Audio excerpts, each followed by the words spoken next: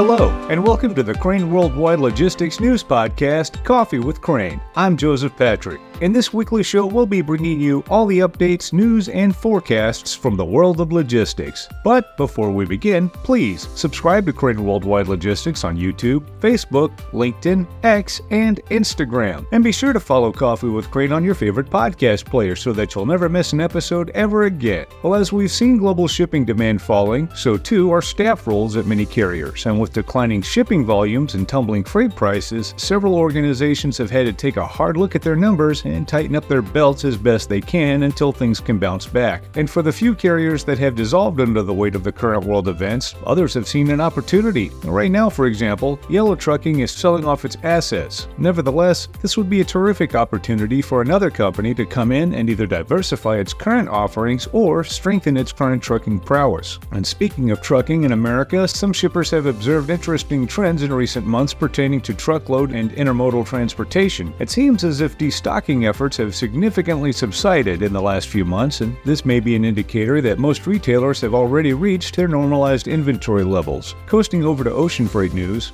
Israeli ports are doing everything possible to keep operations running smoothly despite the challenging situation in the region. And although nearby ports have been closed due to the ongoing rocket attacks, some ports are still operational with several restrictions in place for hazardous materials. Israeli ports have taken steps to reinforce their activity but are receiving cargo diverted from other nearby ports. While marine war insurance rates have spiked in response to recent events, some ports remain unaffected and continue to serve as a crucial terminal for cargo such as dry bulk goods. And although these ports account for just 0.4% of the global container throughput, they do play a critical role in the region's economy. And while the situation there remains uncertain, Israeli ports are doing their very best to ensure that global shipping checkpoints remain unaffected.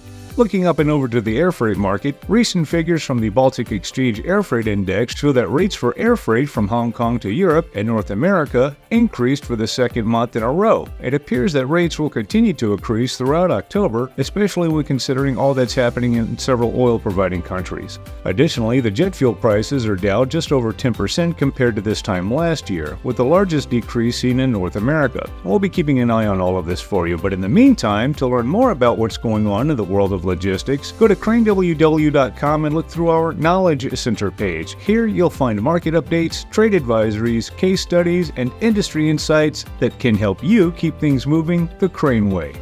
Well, in our last piece of news in this episode, we wanted to talk about the EU Emissions Trading System, or ETS. This entity was created as a market-based mechanism to help tackle greenhouse gas emissions within the European Union. Initially, when all of this began back in 2005, the target was energy-intensive sectors such as manufacturing and power generation. Well, since its start, there's been many recent developments which include shipping and logistics. Last year, a provisional agreement to extend the EU ETS to include shipping was made by political negotiators. Eventually, this was adopted and finalized this past May and was published in the official journal of the European Union. So starting in 2024, the emissions trading system will encompass shipping activities within the European Economic Area, and as a result of this, ship operators will be required to monitor and report their emissions and surrender all allowances for every ton of CO2 they emit.